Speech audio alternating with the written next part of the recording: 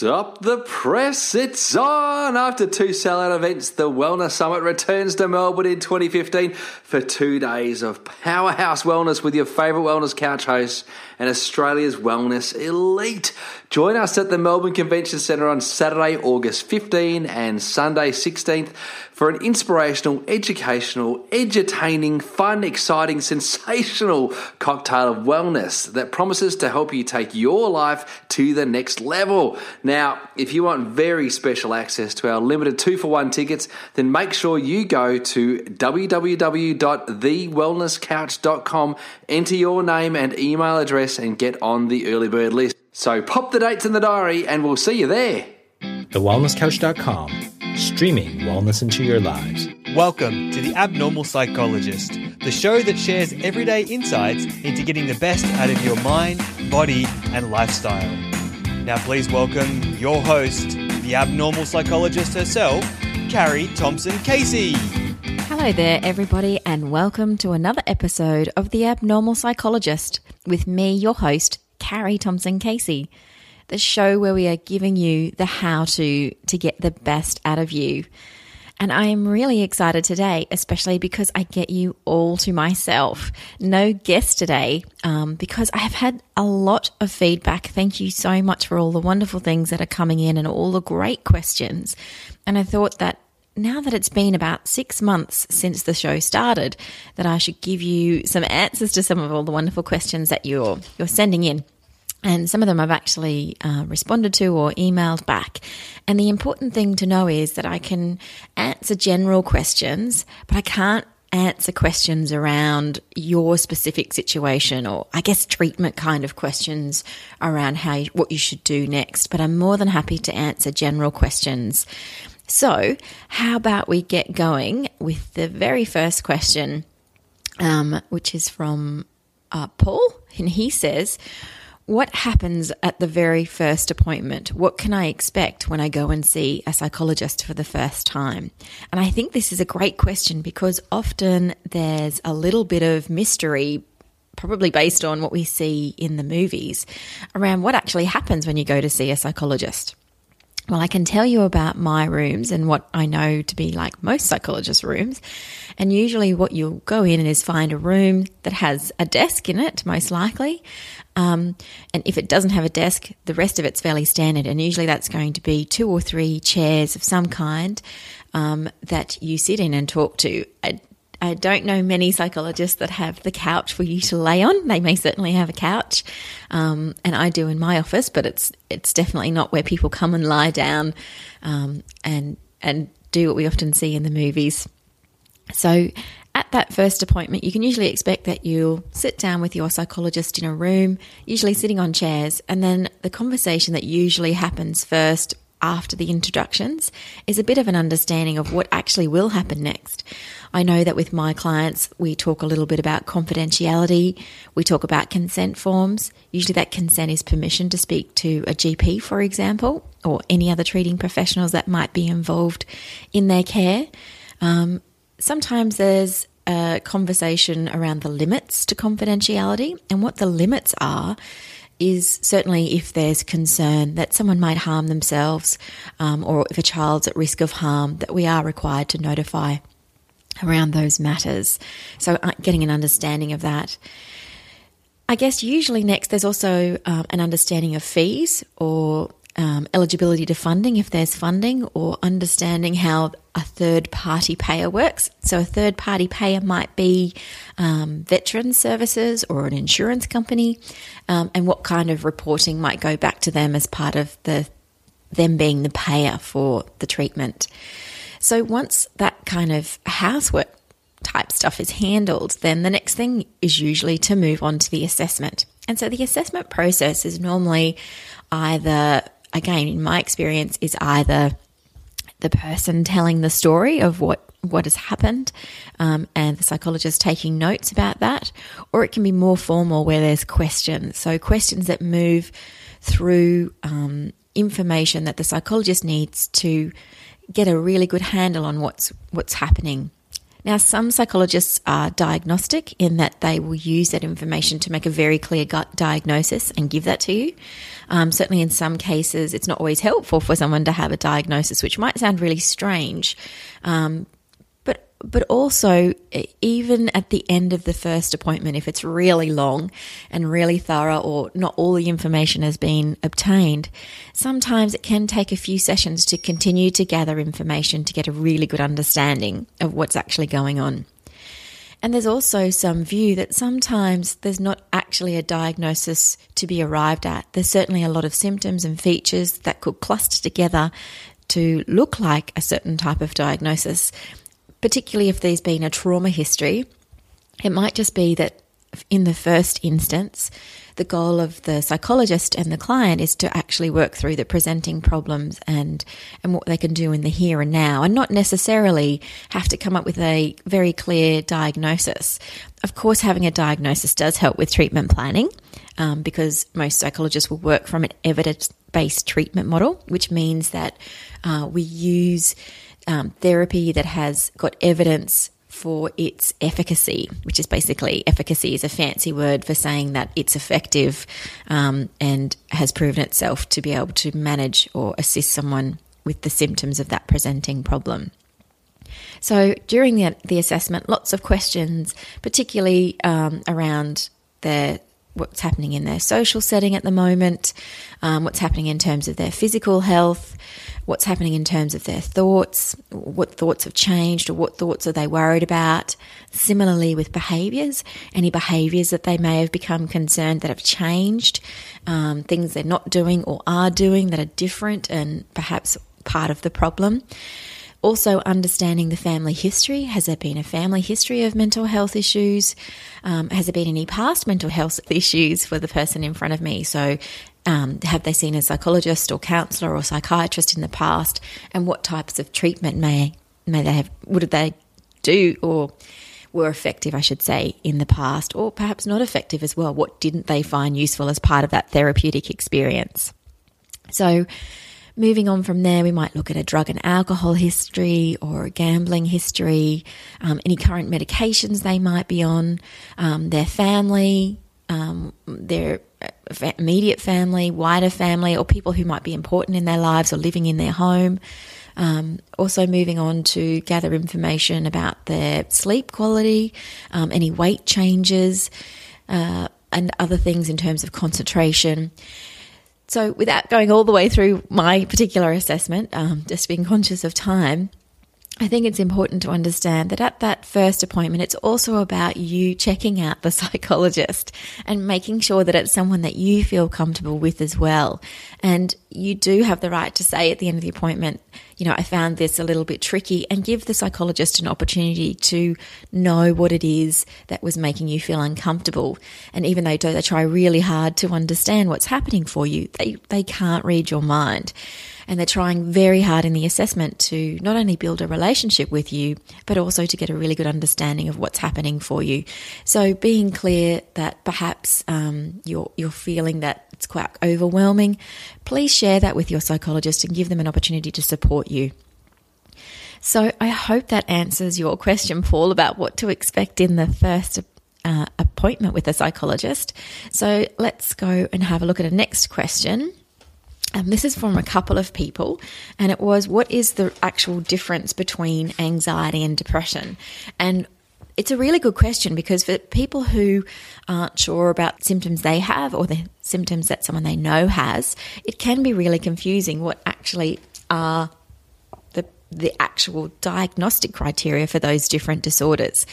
So to start with, to make sure that everyone understands that's listening how we go about making those decisions, there's a book called the DSM, which you may have heard people refer to, and its actual name is the Diagnostic and Statistical Manual of Mental Disorders, and it's been around for quite some time. And the reason and it's up to its 5th edition, so it's currently the DSM-5. And the reason that we use this particular manual, because it gives consistency across different health professionals. So if I talk to a GP or write a letter to a GP, I might use the different codes or language used in the DSM, so he understands or she understands clearly what I'm talking about. And there's another one called the ICD-10, which tends to be used a lot in Europe, but they're trying to get the two books aligned because some people use the ICD-10 and a lot of people use the DSM-5. The DSM-5 is quite American because it's put out by the American Psychiatric Association. But this is the book that I would come to if writing a formal report so that I can make sure the language is consistent with what other health professionals might be stating around the person's condition. But if I'm talking more generally, I'll use more general terms. So let's have a look at specifically what is the difference between depression and anxiety. So depression, we used to refer to that as a mood disorder, or certainly we still can refer to that as a mood disorder. But for a major depressive disorder, the things that we would be looking at is that there's that feeling of sadness, emptiness, or hopelessness that is experienced in terms of mood most days of the week or nearly every day. Might also find with a person who has a major depressive disorder that they have lost a lot of interest or not experiencing pleasure in a lot of the activities of the day, and this would be happening nearly every day as well. We would probably see a weight change, usually weight loss, but it can vary. Certainly I probably see a mixture of probably 50% actually. I probably see weight loss and weight gain. Also insomnia or hypersomnia, so where there's a lot of sleep changes for the person. Either they're sleeping excessively, so lots of extra hours sleep, maybe 12 or 14 hours or more, or where they're finding it very difficult to settle down to sleep, or they're waking through the night, or they're waking early in the morning and unable to get back to sleep. The other thing that we might find in someone with a major depressive disorder is that there's psychomotor agitation. And so what we mean by that is they feel jittery or jumpy or feel a need to move. Or for some people, it might even be feelings of being slowed down.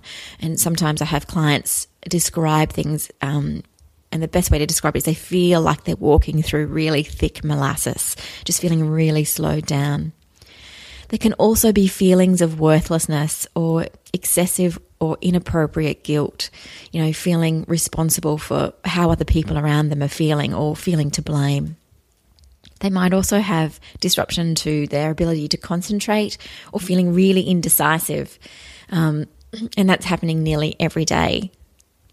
The other thing that is one of the hardest parts of depression is they may have recurrent thoughts of death. So this is not an anxiety about dying, but feeling as though they keep drifting back to thinking about harming themselves. So having thoughts of suicide, but not necessarily with a specific plan or an intention to take an attempt on their lives, but certainly they may have recurrent thoughts of death or wishing that the pain of the low mood were over. So what we would also expect is that they would experience a number of those symptoms. The DSM criteria is at least 5 of those symptoms above, and that the experience of those symptoms is actually impairing their day-to-day functioning, such as social or occupational functioning, and that it's not attributable to something else that might be going on, for example, substance abuse. So that's really the main details around depression. So it's really characterised by that low mood and loss of interest in doing things, feeling really slowed down, and just feeling as though there's a real sense of hopelessness about the future. So I hope that clears up that area of depression. And depression has a number of evidence-based strategies around to how a psychologist would work with an individual. And of course, there's unique aspects to what that person brings, also uniquely what types of support networks they have in place. So let's have a look at anxiety. So there's a few different types of anxiety that are around. So social anxiety, for example, which is better known as a social phobia, which is being fearful in a social situation where a person fears being under scrutiny by others or being judged or observed by others. So often you'll see there's a lot of avoidance there for a person who has a social anxiety. So specific phobias, most people know specific phobias in terms of being afraid of spiders or other things, but often phobias, when they get in the way of everyday functioning, that's quite often when they end up in the psychologist's office. That often people might be afraid of mice or spiders or something like that, but it's when people start to have a phobic response to something in their everyday life, and then it becomes quite difficult to function occupationally or socially. So we also have selective mutism, where someone, although able to speak, fails to speak. This can be in specific social situations, but of course this will start to interfere with their educational or social life. We also have panic disorder, and that's more characterised by recurrent unexpected panic attacks, which is intense fear. So it might be that the person has palpitations, sweating, trembling, feeling like they're choking, chest pain, nausea. They may feel dizzy and feel numbing or tingling sensation in their body, or particularly a lot of people report in their arms or their face. Or feelings of derealization, which means it just feels like things are unreal, or depersonalization, which means they feel like they're almost detached from themselves. And in that moment, they feel like they're going crazy, or that they might even die as a result of that panic attack. So there are a number of different, there's also agoraphobia and a few others, but I'll just talk about generalized anxiety disorder just so I can make sure I get through a few of these questions. So in terms of generalized anxiety disorder, what we would see here in an individual is mostly excessive anxiety and worry. And this would be occurring many days of the week. So the individual finds it really difficult to control that worry. And that worry can be about someone else, it can be about their health, but lots of worry about lots of things basically. The anxiety and worry associated usually with three or more different things. So I'm just trying to give you a really good example. So just thinking through some of the clients I have with generalized anxiety, the reason why it's quite generalized is because it does seem to occur across a number of things. They worry, will they be late for work? Is there enough food in the fridge? Did they spend enough time with the children? Was the work that they did at work enough, good enough quality? So it tends to be from one thing to another that there's very little peace from their worry, that it tends to jump around to nearly every aspect of, and that's why it's called generalized. And again, they might feel a restlessness or feeling really keyed up or on edge in their body. They might be really easily fatigued, so feeling like they just constantly have tired because, of course, all this worry is absolutely exhausting. They might have difficulty concentrating or feeling their mind just goes blank. There might be some irritability, muscle tension, so feeling tightness in the body. And again, there might be some sleep disturbance, either falling asleep or staying asleep or feeling that the sleep is quite broken and restless. So there also can be this combination of anxiety, worry, and physical symptoms. Again, they cause significant distress across their social life or their work life or in other areas, important areas of functioning. And again, it can't be attributed to something else, such as substance abuse or another medical condition, such as thyroid issues. So it's really an aspect of generalized anxiety is that it seems to be about a number of different types of events or activities that they're involved in, and the intensity and duration tends to be out of proportion to the actual likelihood of something happening. And often we hear people talk about anxiety being worrying about something that may never happen or is unlikely to happen well before it's even possible that it could happen. But certainly for the person with the generalized anxiety, there's really a frustration around not being able to find any freedom or peace from that constant gnawing worry about anything and everything. So again, with anxiety, there's evidence-based treatments where psychologists are very aware of what type of treatment models work for anxiety, but then again, they'll overlay that over what the individual has in terms of their resources, in terms of other social supports, or how they're functioning at the moment. And of course, with both depression and anxiety, there is a place for medication for some people. I know that that's quite controversial and people have an opinion around medication, but I think, again, it has to be taken case by case. That certainly therapy in some cases has been found to be as effective as medication in some presentations, but certainly in quite severe anxiety and depression, I believe that there is certainly a place for medication or more formal treatment, of course, in conjunction with a psychologist or any other team of health professionals that can support that person to move through that really difficult time. So just having a look now at one of the next questions, this one's specific to anxiety, and it's what if it feels like the anxiety comes without a trigger, that there's no obvious trigger for the anxiety or panic attack?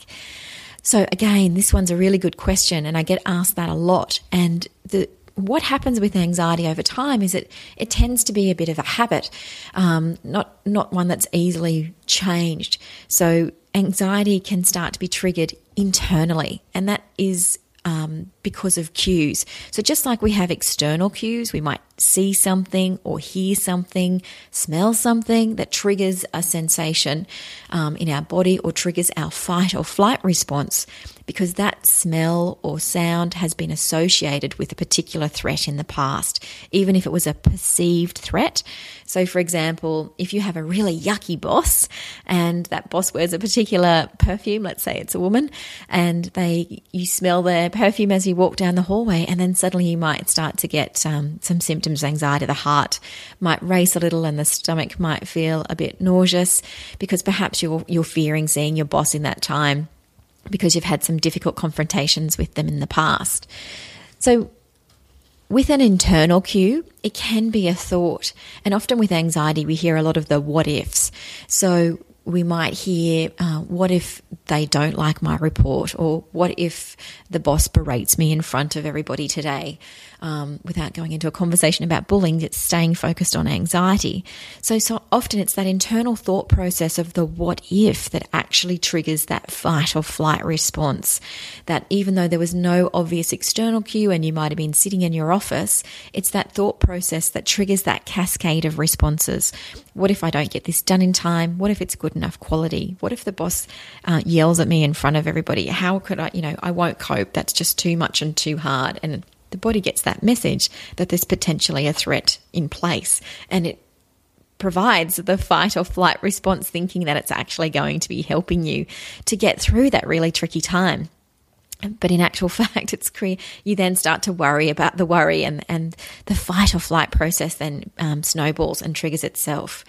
So I hope that answers that question, that sometimes with anxiety, no, there isn't any obvious external cue about why it got triggered. And it might just be a thought process that triggers that cascade of physiological responses and psychological responses that result in that really uncomfortable state of feeling very anxious or in a state of panic. So I think that hopefully answers that question. Gosh, I can't believe how fast this time has gone. So let me just have a quick look at maybe one of the other questions that I could answer quickly. Okay, there's one here. What is the very best therapy type? Now, that's a really tricky question. Yes, there's evidence-based therapy types for many of the disorders that are that people may experience, but there's no really one therapy type. Without doing a really good assessment on someone, it's very hard to know what treatment to prescribe, so to speak. So I encourage you to go and see your GP or get a referral to a psychologist or visit your local psychologist and let them do a really good assessment with you, so that you can discuss with them the treatment planning at the end of that assessment process to find out what might be the best therapy type for you, especially given the resources you have access to can make a difference on what therapy type as well. But certainly psychologists work from an evidence-based treatment model. So looking at what the research tells us that is going to be effective for your presenting problem and your unique situation. So I'm sorry, but there is probably no answer to that. Certainly a lot of people hear about CBT, which is cognitive behavioral therapy. And I do use that a lot. And I'm, there is a lot of research around CBT, but that's not to say that there's not other therapy types that are effective, to help people, in different ways. And certainly CBT has some very clear ways that it can help certain disorders, but there are other therapy types, that can be just as effective and may appeal to you more. So that's that question. I had another question, or actually a few people from different communities asking if I could bring the resilience workshop to their town. So Sydney, Melbourne, and a few other areas have asked about that. Look, I would love to bring the resilience for the mind and body to your town. The best way to contact me about that is to email info@carriethompsoncasey.com.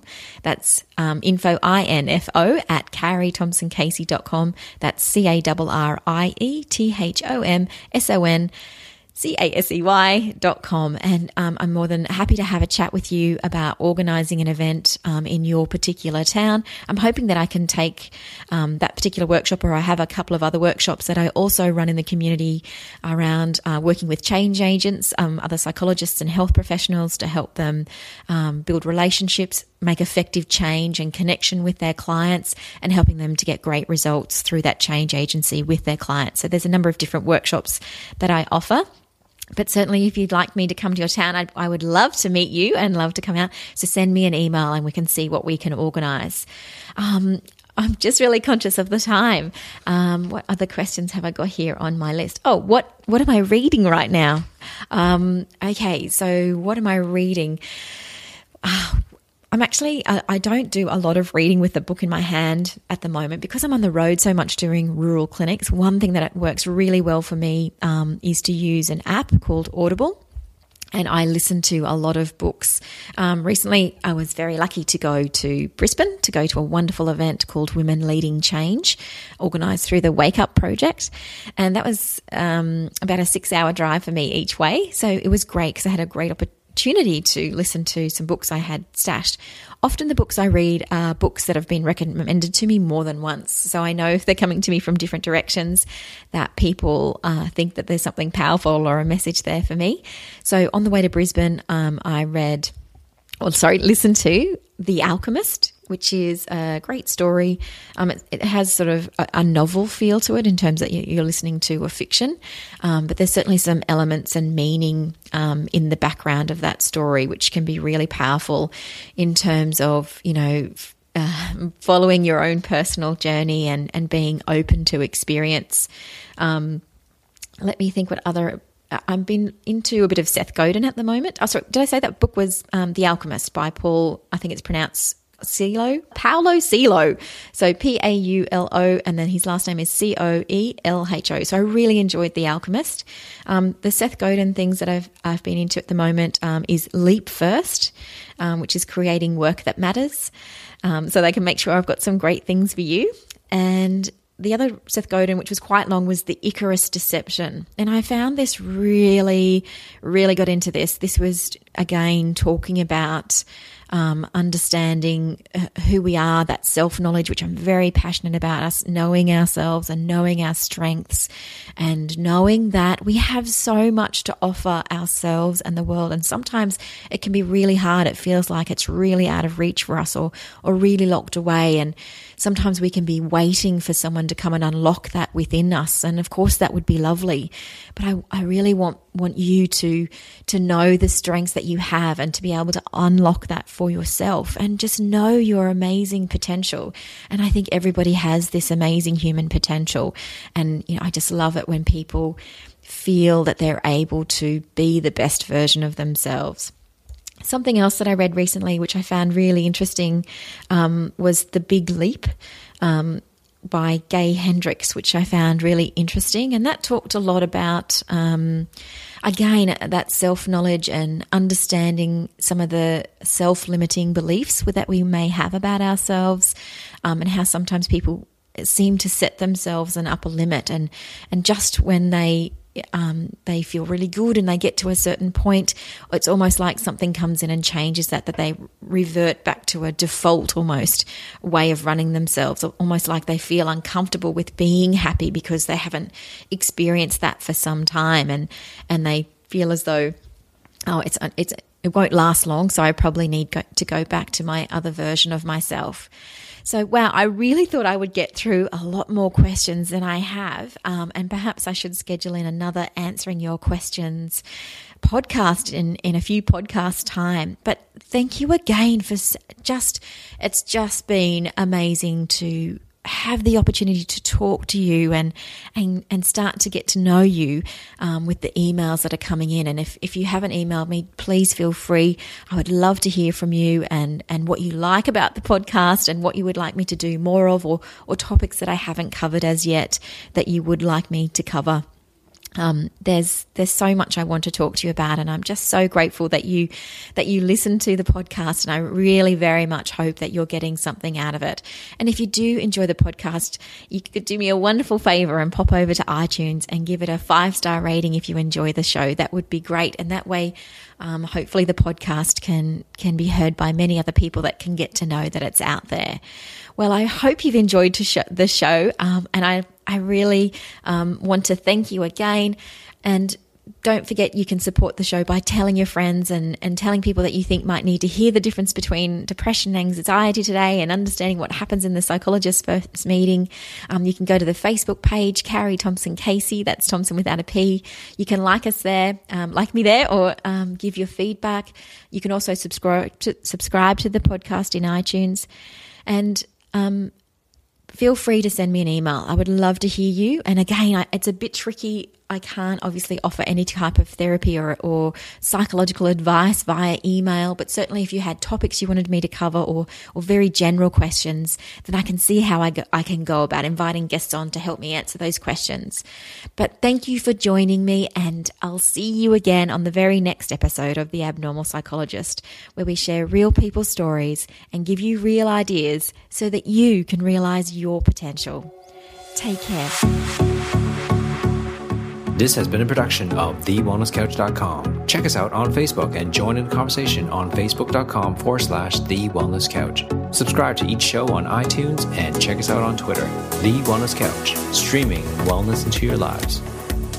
Whilst the Wellness Couch presenter endeavor to provide accurate and helpful information to their listeners, these podcasts cannot take into account individual circumstances and are not intended to be a substitute for health and medical advice from a qualified health professional. You should always seek the advice of a qualified health professional before acting on any of the information provided by any of the Wellness Couch podcasts.